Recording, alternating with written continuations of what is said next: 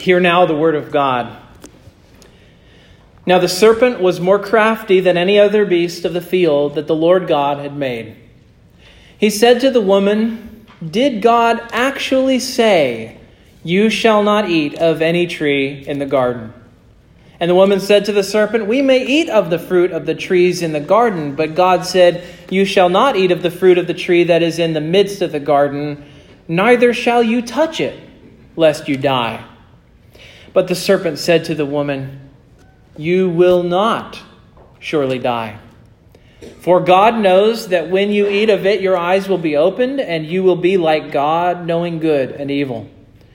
So when the woman saw that the tree was good for food, and that it was a delight to the eyes, and that the tree was to be desired to make one wise, she took of its fruit and ate, and she also gave some to her husband who was with her, and he ate.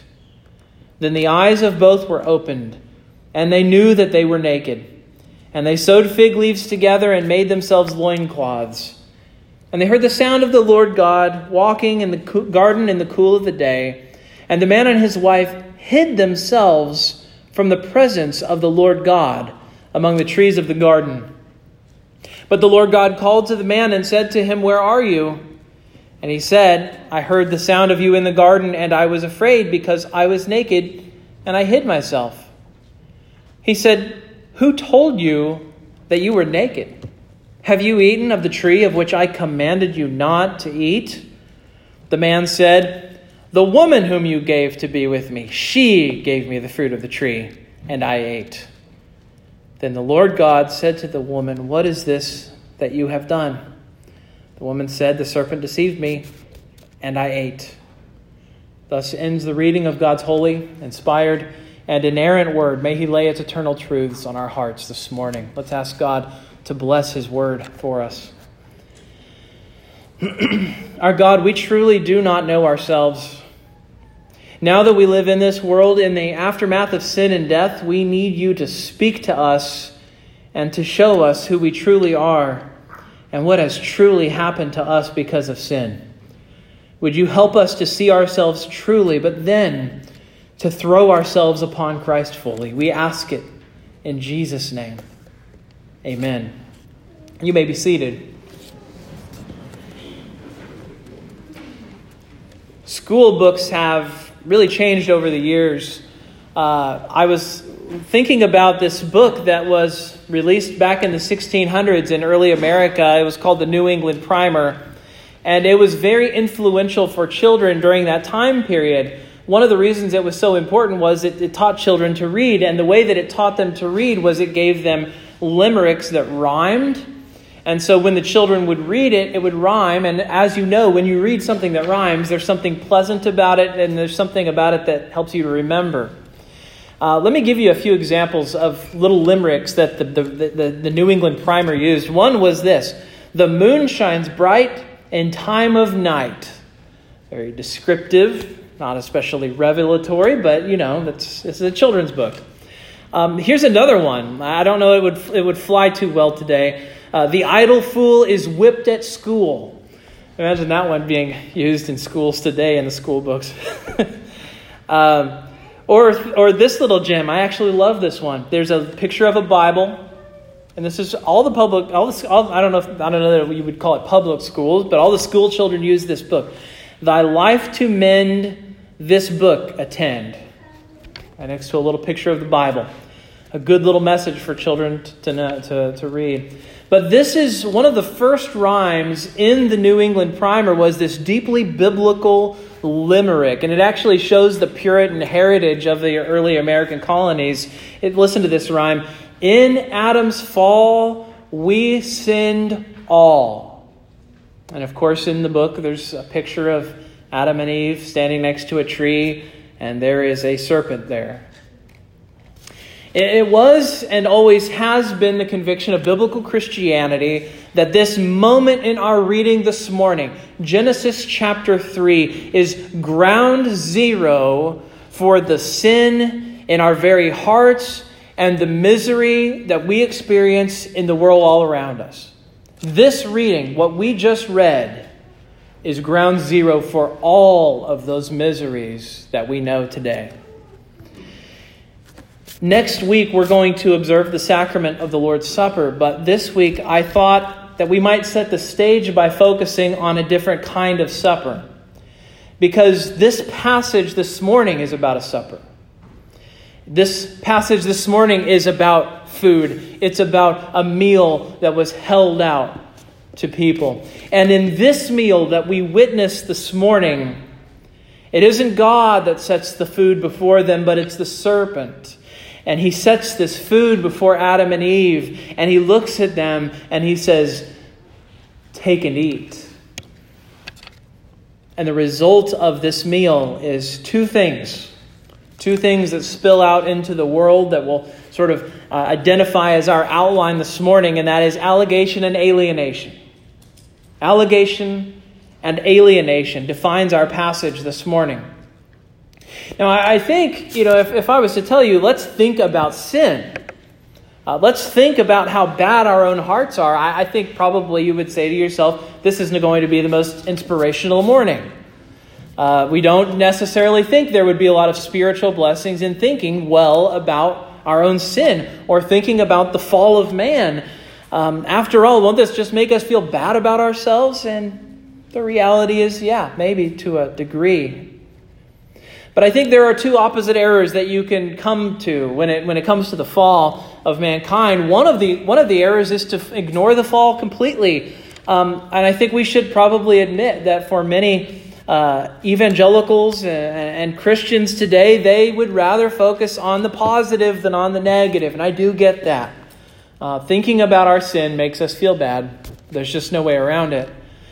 And yet, it would be sort of like a person who has cancer who is unwilling to hear the doctor give the diagnosis. You realize this is going to consume you. If you pretend this isn't real, if you pretend that this is not there, eventually it's going to destroy you. Wouldn't it be better to have the doctor hand you the brochure, explain to you what you have, explain to you how they understand that you got it, and also talk about the cure? Well, that's exactly what we're doing when we talk about the fall, when we talk about sin, when we read Genesis chapter 3. We need to know where this came from, why it happened, and why we are the way we are.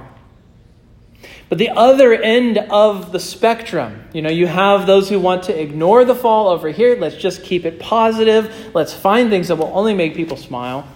But on the other end of things, you have those who only obsess over sin, only obsess over the fall. Those who think about the fall so much, they forget about the grace of Christ completely. And they so set themselves in the forefront and let themselves dominate the narrative of their life that they miss the reality. Yes, you are terrible. Yes, you are sinful. And yet they can entirely forget that Christ has brought any sort of deliverance at all. And that's a problem. I remember knowing a man who was very prayerful, and when I would spend time with him in prayer, you would hear him speak with great humility about his own sin and about the evils of his own heart. And yet one of the things I started to realize was a pattern. He very, very, very, very rarely would speak of Christ. He would rarely speak of the actual means God has given us to be forgiven. He would say, "We're sorry, please forgive us, God." But what you didn't hear was Christ. He was so dominated by his own understanding of himself that he forgot what God had given to us in the first place. And that can be the opposite error if we set our eyes on us and not on Christ.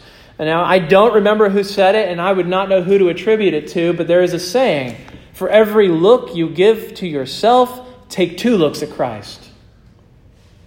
And this morning, let's do that. Let's look at ourselves, but then let's respond by looking doubly to Christ. We're going to do that this morning. We're also going to do it next week as we appreciate the beauty of the Lord's Supper and what it is that God gives us in the supper. But before we get to the allegations, I want to remind you of something.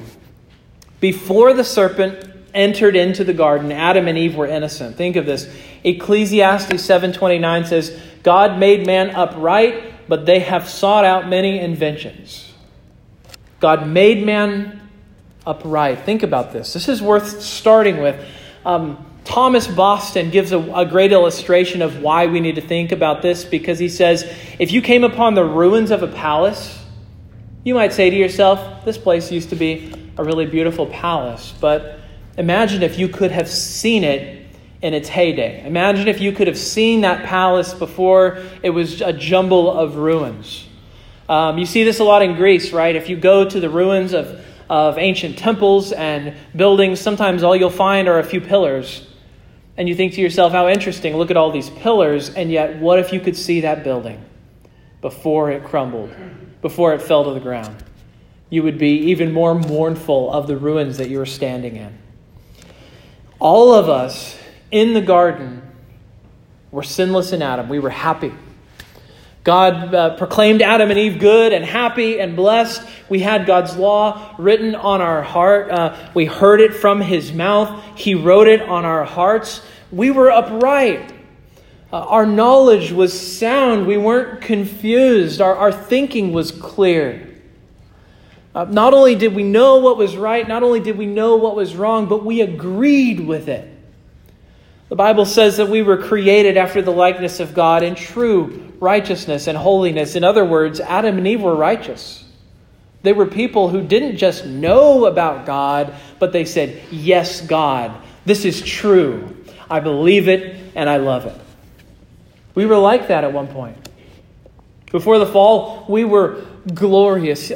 You should have seen Adam and Eve. They were the prince and princess of the earth, protectors of the garden. They had tranquility and joy in their hearts. They had perfect calm. If you are troubled by anxiety, imagine this. There was a day and an age when people didn't have anxiety.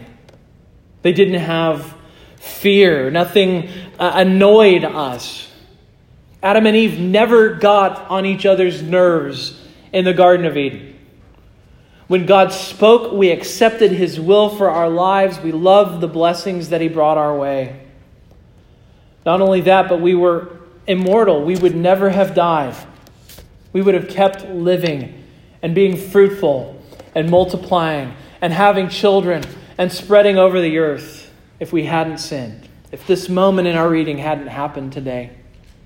And this is what makes our fall so absolutely dreadful. You see, the place that we came from just makes our destination that much more terrifying and even pathetic. But you know this, it all begins with one individual introduced into the narrative. It is a serpent. And the serpent enters the garden, and what happens? First, in the reading this morning, we have allegations. Now, the allegations begin in a subtle way. So the serpent seemingly catches Eve alone, for a moment at least. Adam comes into the picture a little later. But the serpent asks Eve this question, and it's immediately so sneaky. He says, did God actually say, you shall not eat of any tree in the garden? He's already twisted what God said. He's asking her to confirm a falsehood. He's saying, did God actually say, you shall not eat any tree of the garden? Her answer shouldn't have been yes or no. She should have said, that is the wrong question. And of course, the correct answer is no, he did not actually say that. There's an allegation against God buried in the question from the very beginning. Here's the allegation. God doesn't want you to eat. He doesn't love you.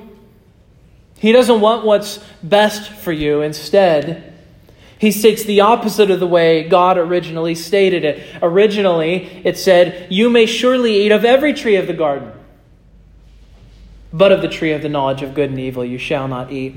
And he comes to Eve and says, is it true that you're not allowed to eat? Is it true that God wants you to go hungry? And so Eve, the queen of the garden, the mother of us all, she corrects the serpent, but not correctly. She recounts what God says, but she puts it negatively. And then she adds her own ideas to the command. She says, he told us, you shall not eat of the fruit of the tree that is in the midst of the garden, neither shall you touch it, lest you die. That's a new phrase. God never said they couldn't touch the tree. Now, I think it may have been a wise idea not to touch the tree, but he did not tell them that. That was not his command.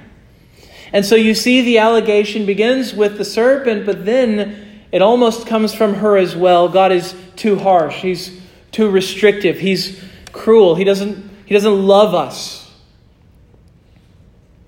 And then the allegations really ramp up. After she says, God told them they would surely die if they even touched the tree, Satan throws off all pretenses of being some casual observer. He's not afraid anymore. He's absolutely bold. And he says to her, God is a liar. You will not surely die.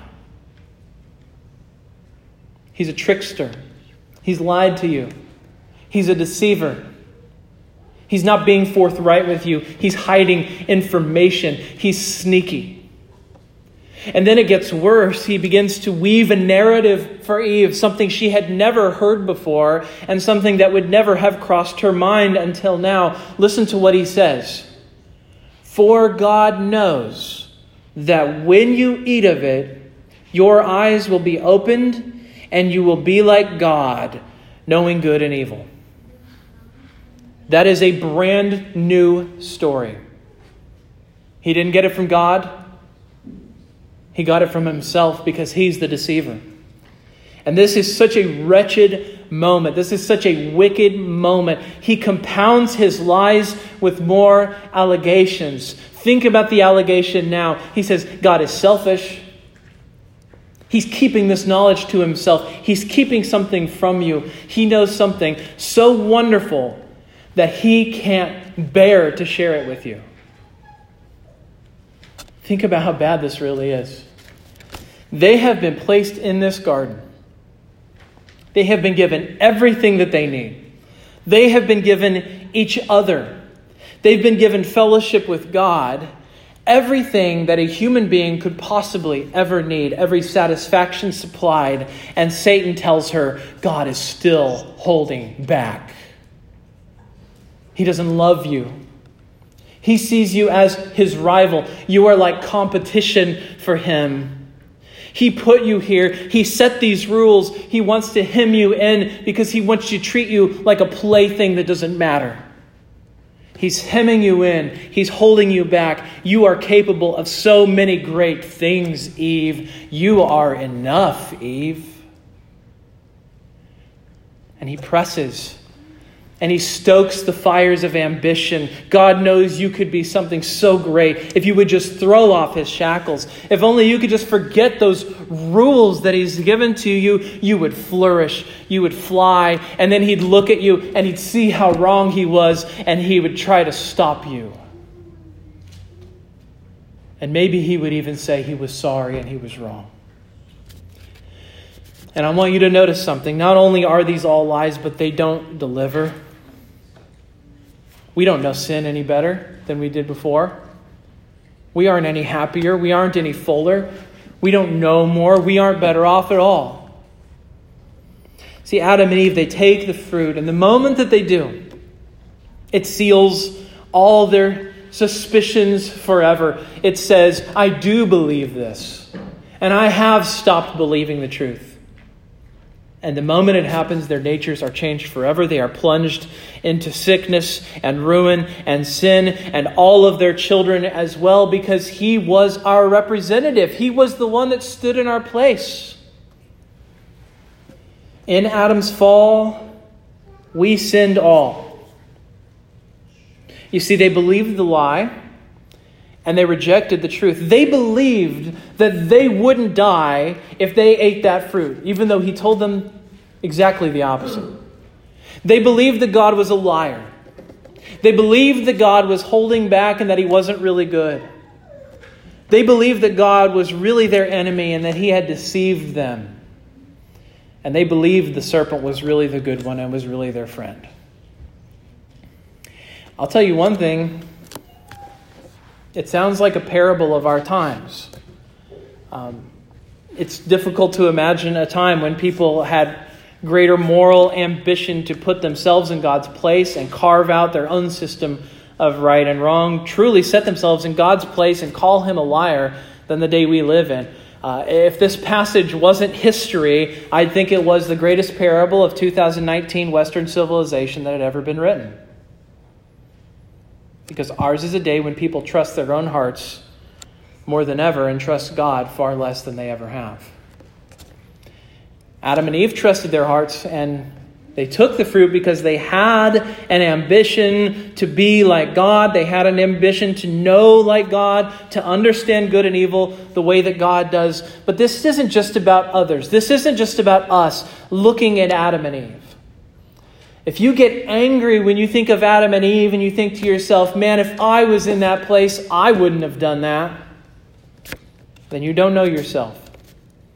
Because we reenact this moment over and over and over every single time, every single day when we pick sin, even when we know it doesn't please God. This is not so far from each and every one of us.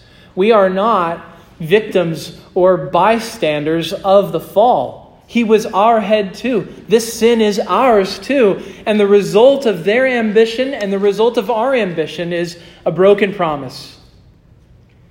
They see their nakedness, but they don't understand their sin. The promise they would know good and evil, it was a lie. They're more confused now than ever. They don't even understand what's happened to themselves. They see their nakedness and they think, what on earth is going on? Are any of us one lick closer to really understanding sin and wickedness just because we do it? If you think that, listen to Jeremiah 17:9. The heart is deceitful above all things and desperately sick. Who can understand it? The answer is we can't understand it. We sin and we're wicked and we don't understand it. This knowledge has not happened. This knowledge we thought we were going to have of evil has not manifested itself. We are very disappointed. This was a bad bargain. We're not any closer to understanding good and evil just because we do it. Think about this. Does a person who is psychotic understand the human mind better just because he's been to the deepest, worst depths of it? Does somebody who's drowning understand water better than somebody who's standing on the shore? Somebody understand a hamburger better just because they're choking on it? No. Throwing ourselves into the trouble of misery and sin doesn't mean that we know good and evil any better than we did. It just means now we experience its effects and don't get why it's happening. In fact, it made us more biased. It made us actually lose our ability to think clearly about goodness and evil. And the result is like a day like we live in right now. Meanwhile, God knows good and evil, and He has never done evil. You see, we don't have to do something in order to know it. Satan lied to them. Satan leveled accusation after allegation against God, and we believe it. Like suckers, we bought it. Like fools, we rejected God's word, and we believed the serpent's word, and we discarded God's wisdom, and we embraced our own perverse style of wisdom. And so what happens first in this passage? The allegations. The allegations come. And they're piled up, and we buy every single one of them. The second result of the devil's supper we see this morning is alienation. Alienation. So the temptation already had alienation baked into it because the serpent says, God is your enemy. He doesn't love you. He doesn't like you. He doesn't want you to be happy. He's selfish. He's all about him. He doesn't care about you. And if they take that fruit, they're believing all of these things about God. They're alienated from him as soon as they do. And the result, of course, was a laundry list of miseries that show how much we've been alienated from God. Our natures were corrupted. And now our natures... They produce evil. Genesis 6 says that every imagination of the thoughts of man's heart was only evil continually after the fall.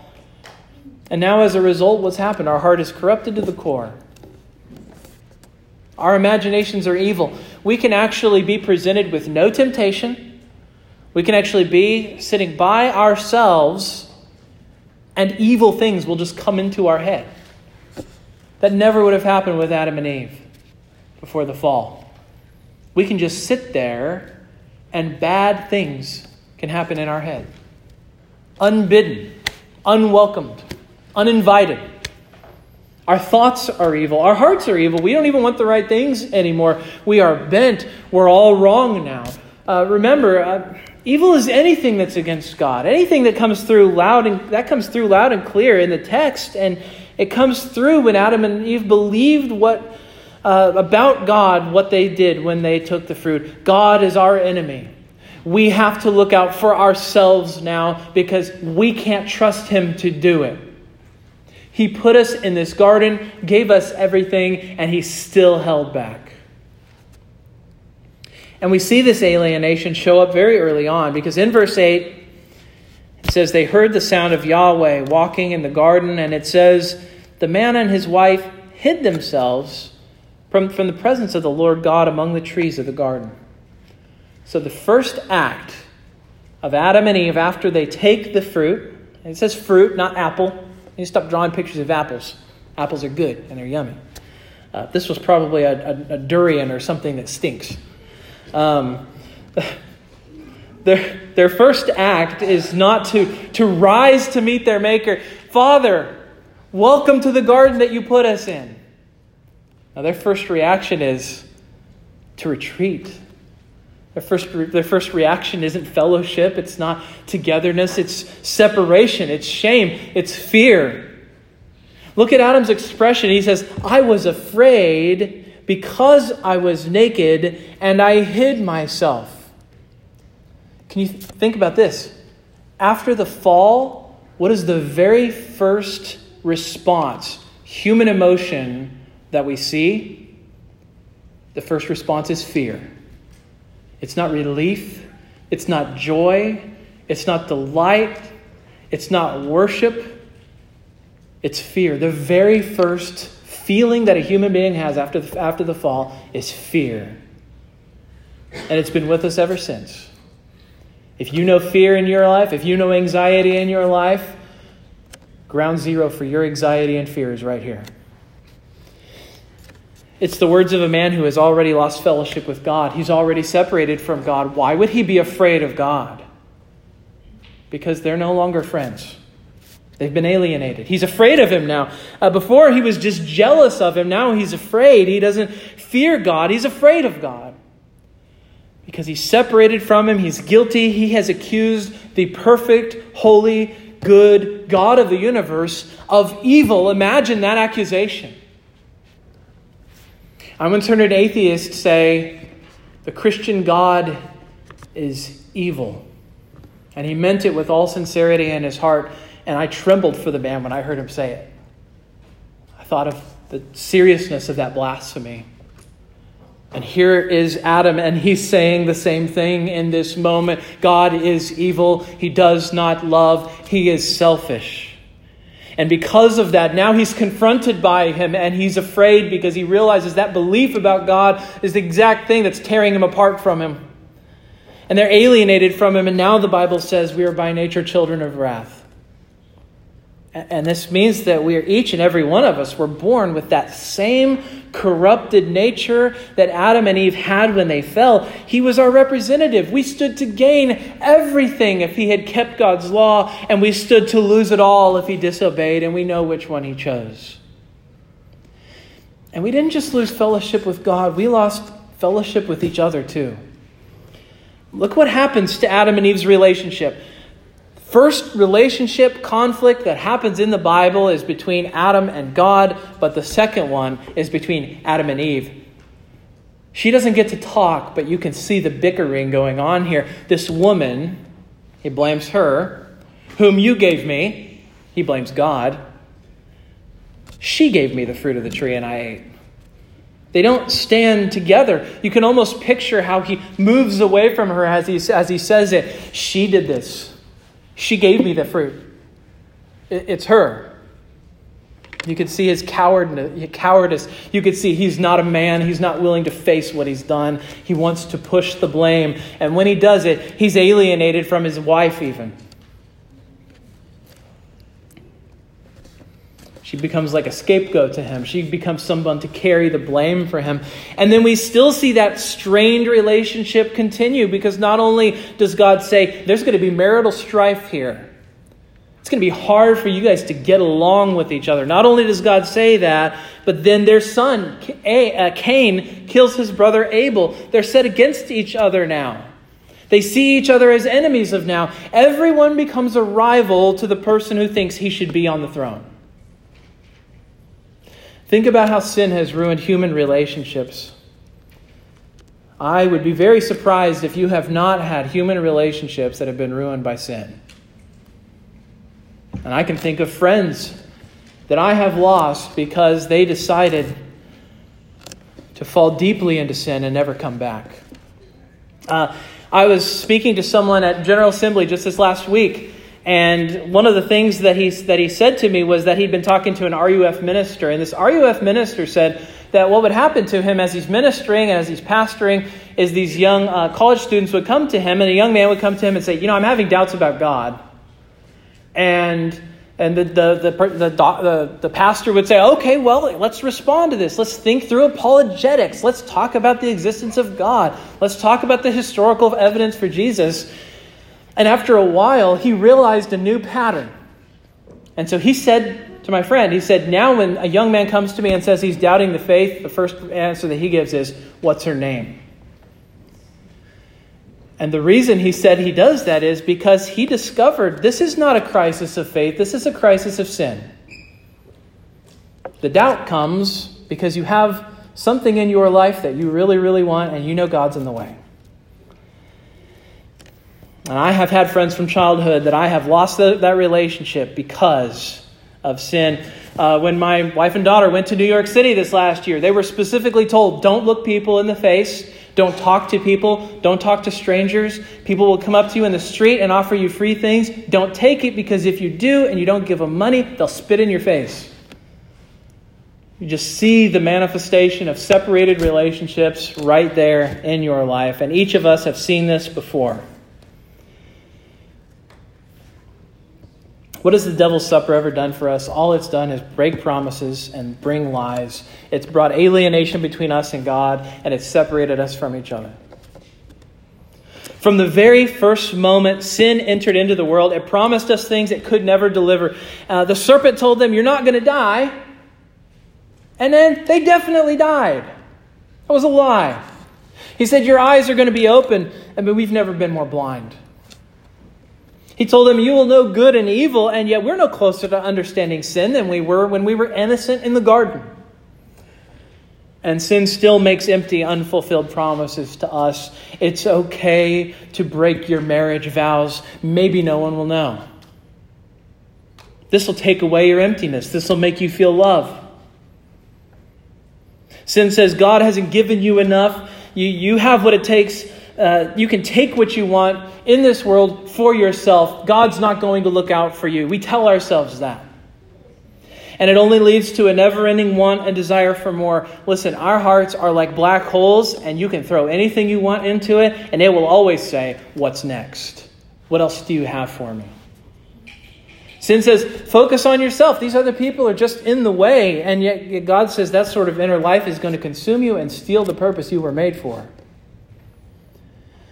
Not only does sin fail to keep its promises, but it's ruined us. It's ruined the world. It's ruined our relationships with one another. It's separated us from God. It's left us empty. It's made us a people who love ourselves, turned our hearts in all the wrong directions, and set us against the Creator. None of the promises that the serpent made came true. Not even in a technical sense. We don't know sin any better just because we do it. In fact, we're more blinded to it now than we ever have been. Now we sin and we aren't even conscious of it. That's how good we are at it. We sin and don't even know it. You get to the end of every day, if you tried to think of every sin you committed and repent to God, I guarantee you would miss at least 10. Sin promised us life, but look around yourself at the wars, the death, the sickness, depression, the misery of this world, and ask yourself whether that promise was ever kept. At every point, sin has devastated us within and without. Here's what I want to do, though. I want you to see this, the gospel hope. Because no sooner does the fruit of the devil's supper show itself in the lives of Adam and Eve than God extends his hand in grace to Adam and Eve. You see, he doesn't destroy them. Instead, He makes a sacrifice and he clothes them and he makes a promise to them. In verse 15, he says, I'm going to send a seed. And that seed is going to crush this dumb serpent's head into the ground. And thousands of years later, that seed would enter the world. And the promise that he made to Adam, you shall surely die, happened to the seed instead. And that's Christ. Christ experienced the curse that Adam was supposed to receive. You shall surely die. And when he did that, the serpent's head was crushed. And that seed brought a supper of his own. See, the serpent, what does he do in the garden? He extends the fruit to Eve, as it were, and he says, take and eat. And death enters the world. And in our passage this morning, take and eat are words of death. When you hear those words, take and eat, they are bad words here. But next week, we're going to do something else. We're going to remember a different meal. Because thousands of years later, the seed that God promised to his children sat at a table, reclined at a table, and extended a piece of bread. And he said, take and eat. This is my body broken for you. The devil's supper cost him nothing. The Lord's Supper cost Christ everything. The devil's supper was empty. The Lord's Supper gave us fullness.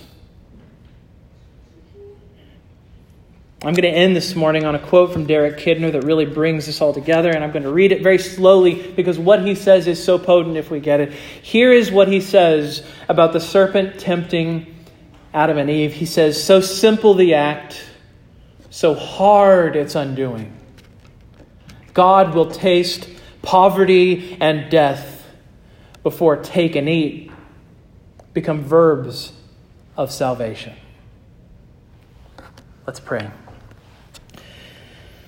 Lord, you remind us in Scripture that the wages of sin is death.